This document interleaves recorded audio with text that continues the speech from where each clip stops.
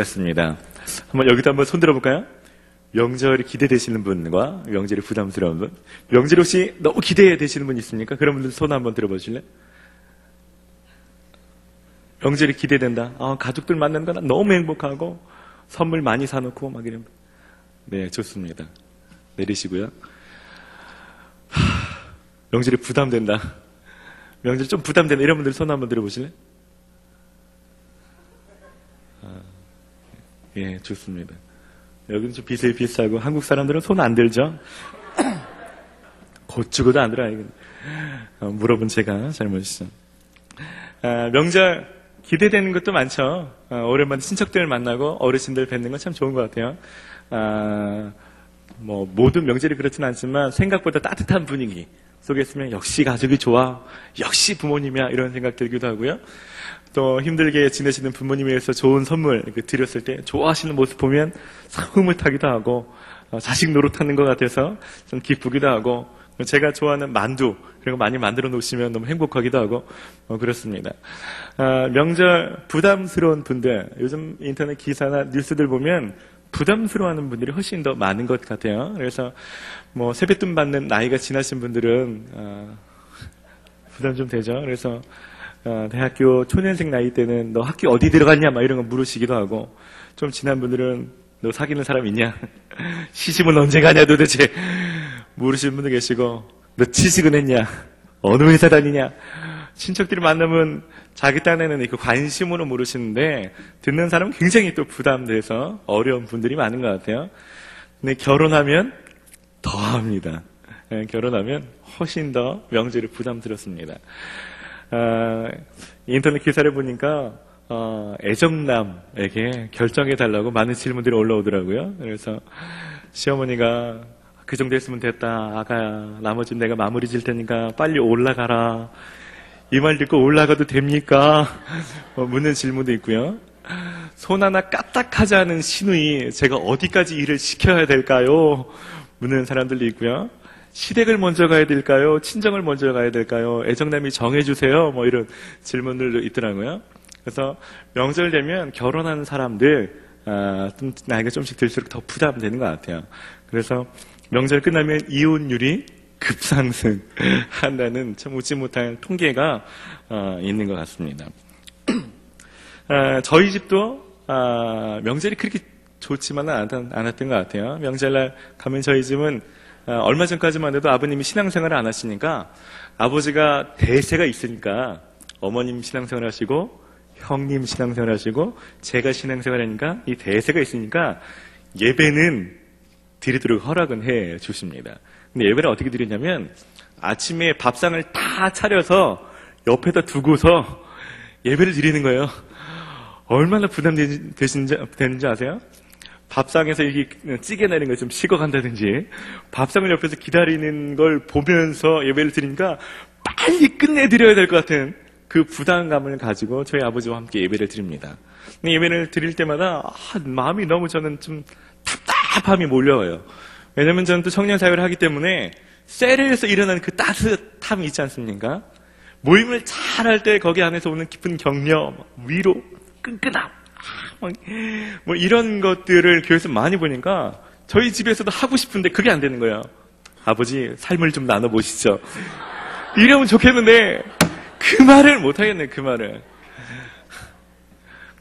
아버지 기도 제목을 좀 나눠달라고 했으면 좋겠는데 저희 집에서는 셀 모임처럼 인도하기가 참 어렵습니다. 왜냐하면 또 집에 가면 제가 목사라기보다는 그냥 아들이잖아요. 저는 또 막내 아들이기 때문에 목사로 취급하기보다는 아들 취급하는 그런 것 속에서 뭔가 변화를 너무나 원하지만 그런 일들을 시도하는 게 너무나 어려워서 저는 명절을 갈 때마다 좀 마음이 좀 답답합니다. 빨리 좀 바뀌었으면 좋겠는데 제가 교회에서 청년들 하면서 일하는 수많은 간증들, 이런 걸 저희 부모님이나 저희 가족들에게서 좀 많이 듣고 싶은데 그런 변화를 막 시도하기에는 제약이 많은 것 같고 너무 더뎌서 저희 명절 갈 때마다 마음이 참 답답한 것을 느끼게 됩니다. 근데 갈수록 더 그런 것은요, 갈수록 가정에 대한 부담이 참 많이 듭니다. 여러분, 수신제가 치국평천하라는 말이 있지 않습니까? 제가 더 어렸을 때는 치국 평천하에 더 마음이 많이 있었던 것 같아요.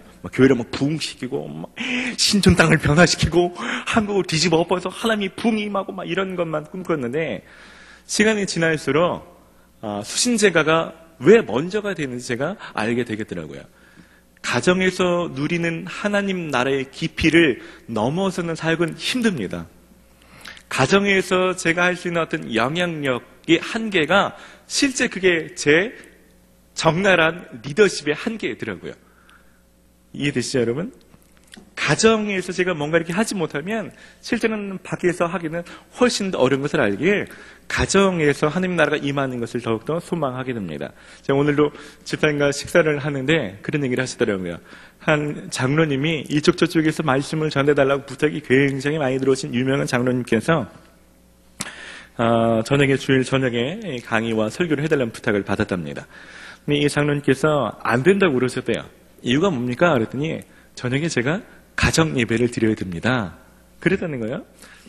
여러분, 많은 사람들은요, 기껏해 가정 예배에 서너 명 앉아서 예배 드리는 거 하고 몇백 명 앞에서 설교할 기회가 생겼으면 어느 걸 먼저 하겠습니까? 뭔가 그래도 사람들 많은 앞에서 뭔가 영향력을 미칠 만한 이 일을 딱 택할 만도 한데 그 장로님 그렇지 않으시는 거예요. 최우선순위가 어디 있냐면 가정에 있는 거예요. 아니, 그 장로님 왜 불려다닐까? 전 이해됐습니다.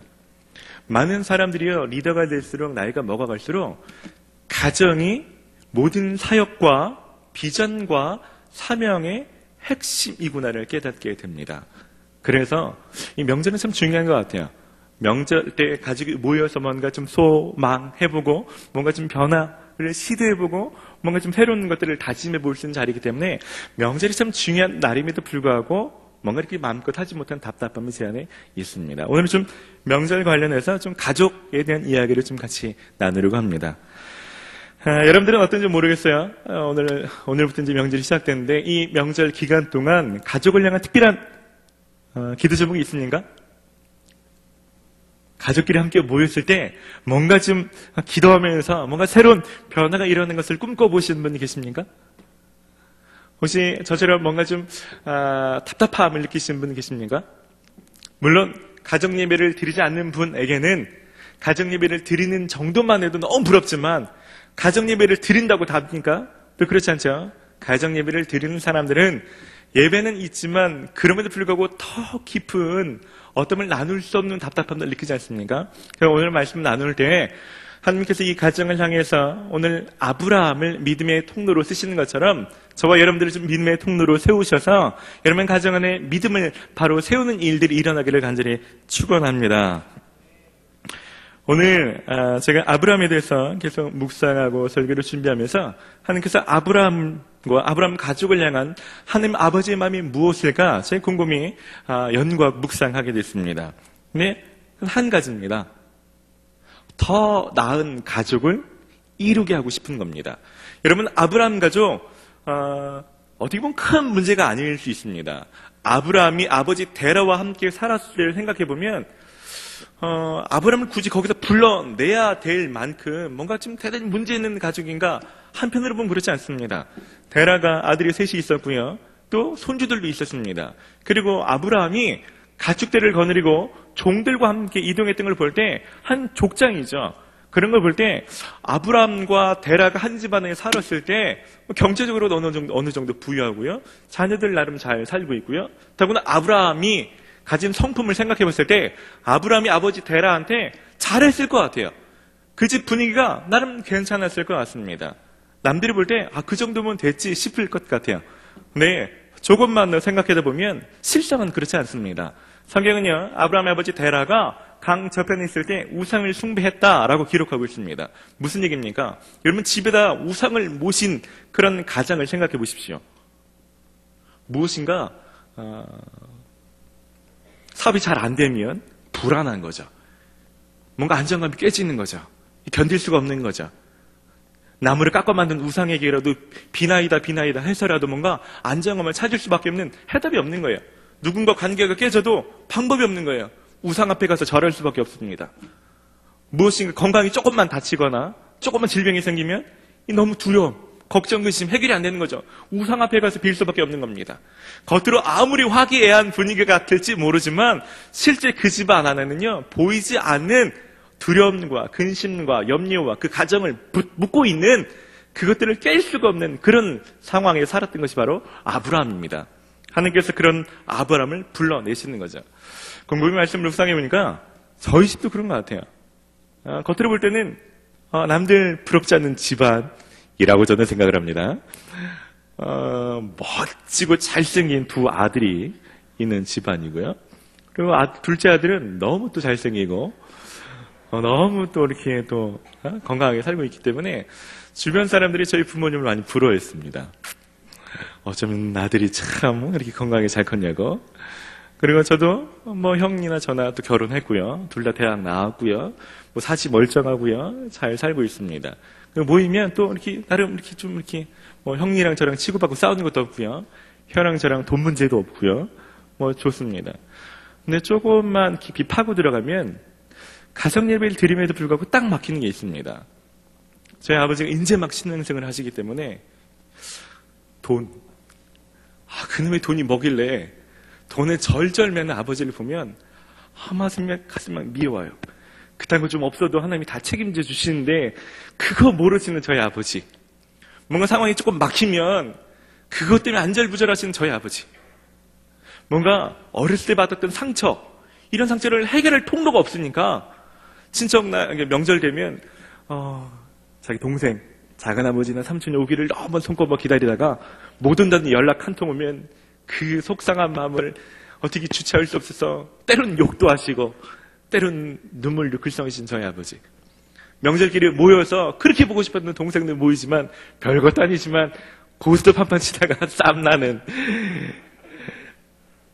아니 그 마음에 그 대단한 그 사랑과 애정이 있음에도 불구하고 실제 모여서 하는 거 보면 밥 먹고 TV 보고 고스톱 치다가 식혜 먹고 감 깎아 먹고 밥 먹고 차 마시고 TV 보다가 윷놀이 한판 하다. 물론요, 그게 없는 것보다는 좋겠지만 거기를 벗어나지 못하는, 정말 깊은 것을 누리지 못하는 상태에서 맨날 쳇바퀴 돌면서 그렇게 가는 것들을 볼 때 너무 큰 답답함을 느낍니다. 이게 가족의 한계인가? 이게 우리가 누려볼 수 있는 어떤 진정한 가족의 맥시멈일까? 의구심이 너무나 많이 듭니다. 하나님은 그랬을 것 같아요. 아브라함과 데라가 누릴 수 있는 그 가족으로서의 깊이가 그게 전부가 아니지 않습니까? 하나님께서 건져내시는 거죠. 아브라함을 불러내서 진짜 하나님께서 많은 사람들 가운데 예로, 모델로 제시하고 싶은 그런 가족을 하나님께서 경험해 주기를 원하시는 거예요. 그런 가족 가운데 가장 있어야 될 것이 무엇입니까? 오늘 말씀은요, 믿음입니다. 믿음. 그럼 생각해 보십시오. 여러분, 온 가족이 모여서 아무리 서로 칭찬하고 막 격려하고 배려하는 말들이 오고 가서 따뜻하다고 해 보십시오. 여러분, 믿음 없이 가족 안에 구원이 있습니까? 여러분, 명절 때마다 서로를 향해서 막 선물도 좀 많이 주고 뭐 덕담도 많이 하고 뭐 오늘 설거지는 내가 할게, 이 화기애애하면서 온정이 가득하다고 한들 그 온정으로 구원받을 수 있습니까? 그 온정으로 그 보이지 않는 문제를 해결할 수 있습니까? 절대 안 됩니다. 아무리 따뜻해 보이고 아무리 화기애애 보여도 믿음 없는 가정은 사망입니다. 여러분, 믿음이 무엇입니까? 믿음은 하나님께서 하신 말씀이 이루어지는 것입니다. 그것을 믿는 거죠. 하나님, 내가 볼 때는 머리로 아무리 생각해도 되지 않는 일이 뻔한 일이고 합리적으로 이성적으로 안 돼. 그러니까 데라 때나 혹은 저희 집안처럼 걱정하고 근심하는 것 아닙니까? 믿음은 무엇입니까? 보이지 않지만 하나님이 하실 수 있다고 생각하는 것입니다. 이 치료는 안 맞지만 하나님이 얼마든지 해낼 수 있다고 믿는 것입니다. 그렇기 때문에 염려하지 않을 수 있고요, 근심하지 않을 수 있습니다. 여러분, 내 머리로 안 되는데도 불구하고 하나님 말씀 믿고 움직였더니 하나님께서 행하신 일들을 겪어본 사람만 겸손해집니다. 그 일들을 진짜로 경험해 본 사람들만 그냥 말로써 격려, 위로, 칭찬이 아니고 진짜 가슴 깊숙한 곳에서부터 오는 안정감, 진짜 신뢰를 바탕으로 자녀를 향해서 말해줄 수 있습니다. 여러분, 진짜 위로부터 오는, 하나님으로부터 오는 진정한 어떤 것들을 경험해보지 않고서 가족들 간에 사랑하고 우애하는 건 한계가 있습니다. 진짜 믿음을 경험할 때 서로 안에, 그리고 또 가정 안에 하나님의 행하신 일들을 기대함으로 새로운 차원으로 나갈 수 있는 거죠. 그리고 그 믿음만이 예수님께서 행하신 일들을 믿게 되는 근거가 되는 것입니다. 아브라함이 예수님을 보지 못했지만 보지 못하는 그 일들이 이루어지는 그 믿음의 사건으로 후손들이 그 믿음이라는 단어를 배우는 것 아닙니까? 불가능한 일이 가능하구나. 우리 아버지를 보니까, 할아버지를 보니까 머리로 이해되지 않지만 충분히 가능한 일이구나. 예수님이 내가 보지 못했지만 나를 위해서 돌아가시는 것, 그것으로 말미암아 보이지 않는 세계에서 일어나는 것, 그게 가능하구나. 믿음의 발판이 되는 것입니다.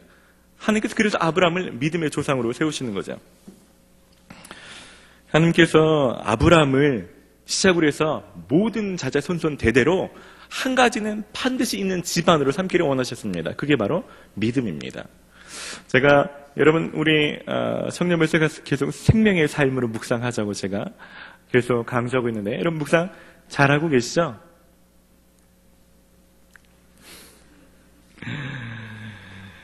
잘하십시오, 여러분. 여러분 묵상에 힘쓰시기를 바랍니다. 묵상에 힘쓰시기를 바랍니다. 생명의 삶을 묵상하는 건데 그런 얘기를 들었어요. 한동대에 다니는 김대일이라는 청년이 써는 그 예와 같은 그런 페이지가 있지 않습니까? 그걸 읽는데 이 사람이 한동대를 다니면서 FR이라고 필드 리서치라는 선교단체에 들어갔습니다. 그리고 아프리카 쪽에 여름 전에 현장에 가서 리서치하는 그런 훈련을 받고 이제 가기로 신청해 놓은 상태입니다. 그런데 연락이 왔습니다. 지미 카터에서, 지미 카터 대통령 그 사무실에서 인턴 사원으로 당신을 쓰겠다고 하면 신청했던 모양이에요. 뽑혔습니다. 근데 그 기간이 자기가 필드 리서치 가는 그 기간과 딱 맞아 떨어지는 거예요. 고민이 생겼습니다. 자기는 이 선교단체를 통해서 아프리카 현지에 가서 선교에 대한 리서치를 하고 선교 정책과 전략을 만드는 일들에 헌신하고 싶었는데, 단계는 그 일을 하고 싶었는데 거기에 딴 것도 아니고 지미 카터 대통령 사무실에서 나를 인턴으로 쓴다니, 이게 얼마나 좋은 스펙이 됩니까? 얼마나 좋은 경험이 되고 얼마나 좋은 자원이 되겠습니까? 갈등이 되는 거예요. 그래서 학교 선배한테 물었답니다. 형, 여차저차한데 제가 여기 당연히 가야겠죠? 근데 이 형이 참 대단한 형이에요. 우리가 이런 형들이 좀 많았으면 좋겠어요. 야, 지미 카터가 지금 너를 부르지만 더 중요한 것은 지미 카터는 너를 미국으로 부르지만 하나님은 너를 아프리카로 부르고 계신다. 어디로 가야겠니? 대통령이 부르는 대로 가야겠니? 하나님이 부르는 대로 가야겠니? 근데 이 친구가 그 말을 듣자마자 깔끔해졌다고 합니다. 아, 맞다. 나는 여기는 꼭 기도해야 하고 이거 가기로 했는데 누가 부른다고 해서 거기 갈 게 아니지. 근데 이 친구가 아프리카 가기로 결단합니다. 그리고 사무실에 연락을 했습니다. 여차저차한 상황인데 제가 다음번에 저한테 기회를 좀 밀어주시면 안 되겠습니까? 근데 안 된답니다. 경쟁자가 워낙 많아가지고 할 수가 없습니다.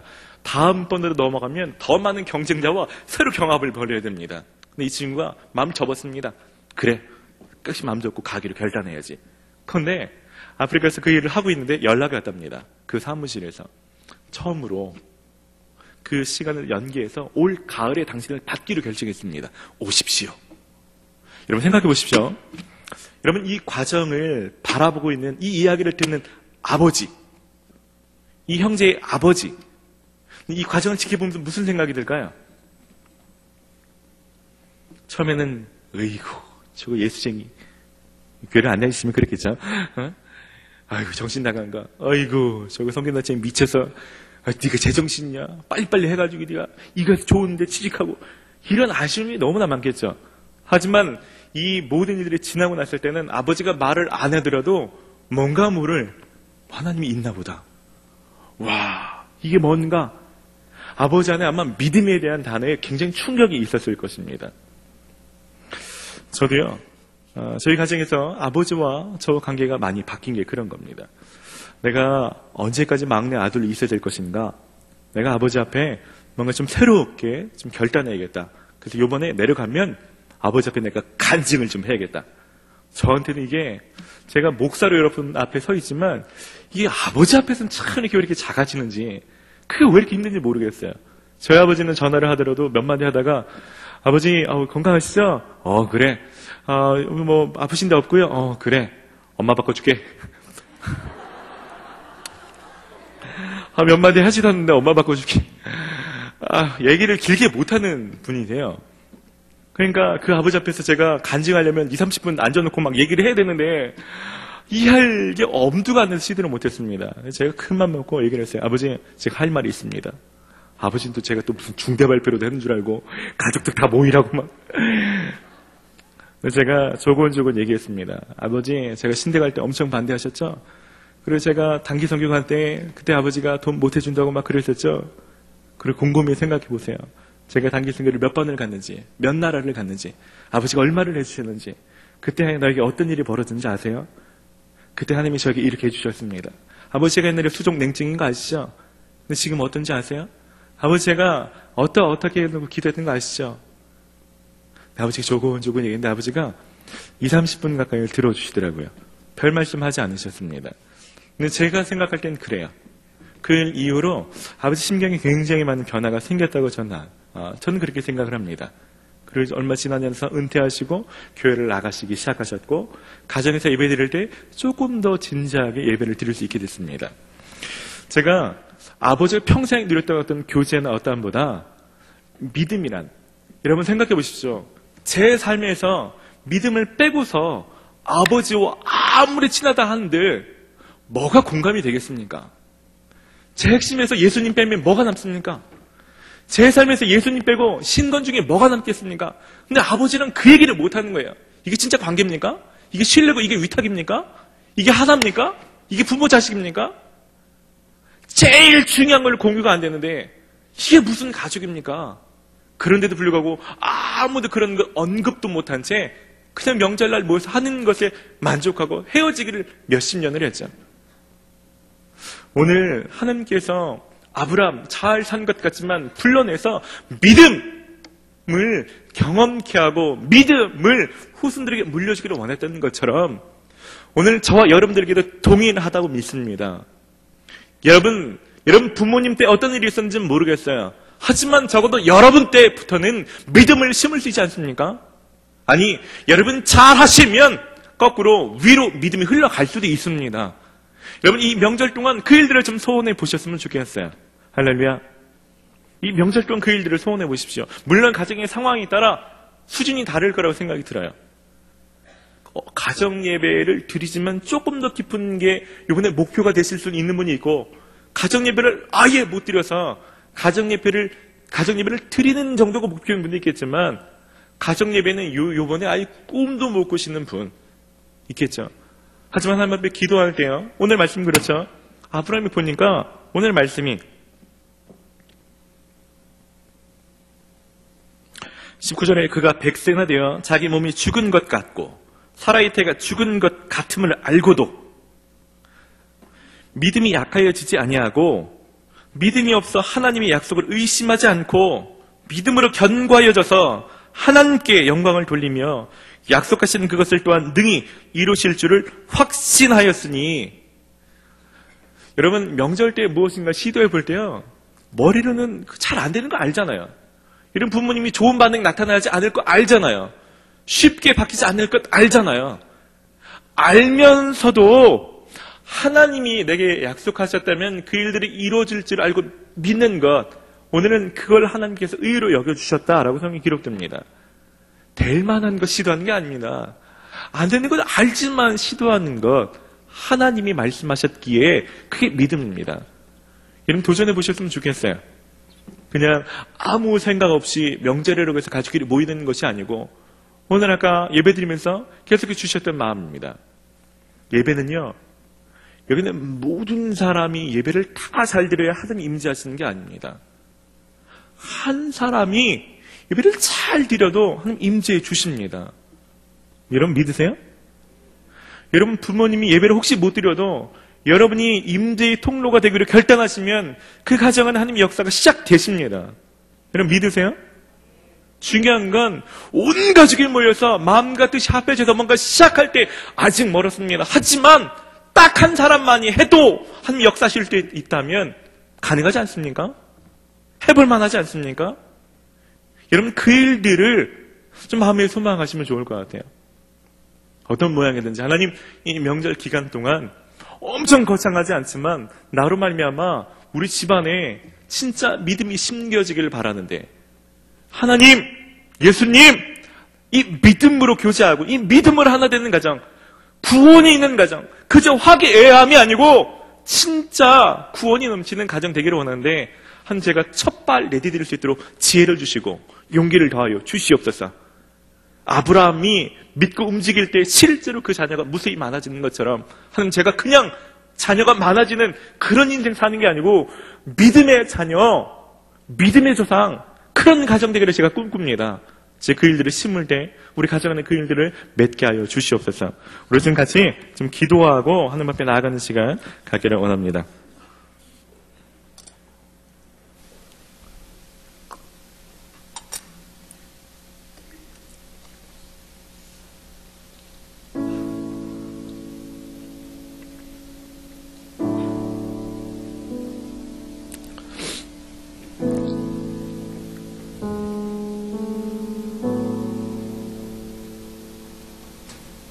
하나님은 하실 수 있습니다. 하나님은 하실 수 있습니다. 하나님은요, 여러분의 가정을 향한 갈망함보다 더 많은 갈망함을 가지고 계십니다. 하나님 이미 계획하셨습니다. 하나님 이미 일하고 계십니다. 하나님 여러분들을 통로로 세우시기를 원하십니다. 이제 기도하실 때 좀 가족을 놓고 기도할까요? 여러분 부모님을 놓고 기도하십시오. 신앙생활을 하시든 안 하시든 하나님 여기가 끝이 아니게, 여기가 믿음의 한계가 아니게, 여기가 우리 가족이 누릴 수 있는 어떤 가족의 풍성함의 한계가 아니도록 하나님 더 나갈 수 있도록 나를 사용하여 주십시오. 이 명절에 그런 작은 물구가 튀어질 수 있도록 해달라고. 우리 가족으로 합심으로 좀 같이 기도합시다. 함께 기도합시다.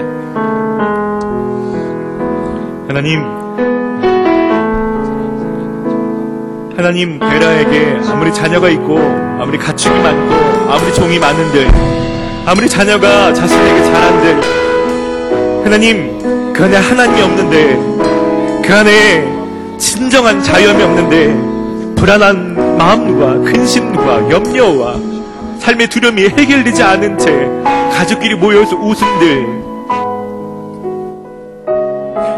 하나님 여기 있는 모든 사람들 가운데 하나님 지금보다 더 좋은 가정을 주시기를 간절히 원하시는 주님, 그래서 자신의 몸을 십자가에 찢으신 주님, 여기서 멈추지 않게 하여 주시옵소서.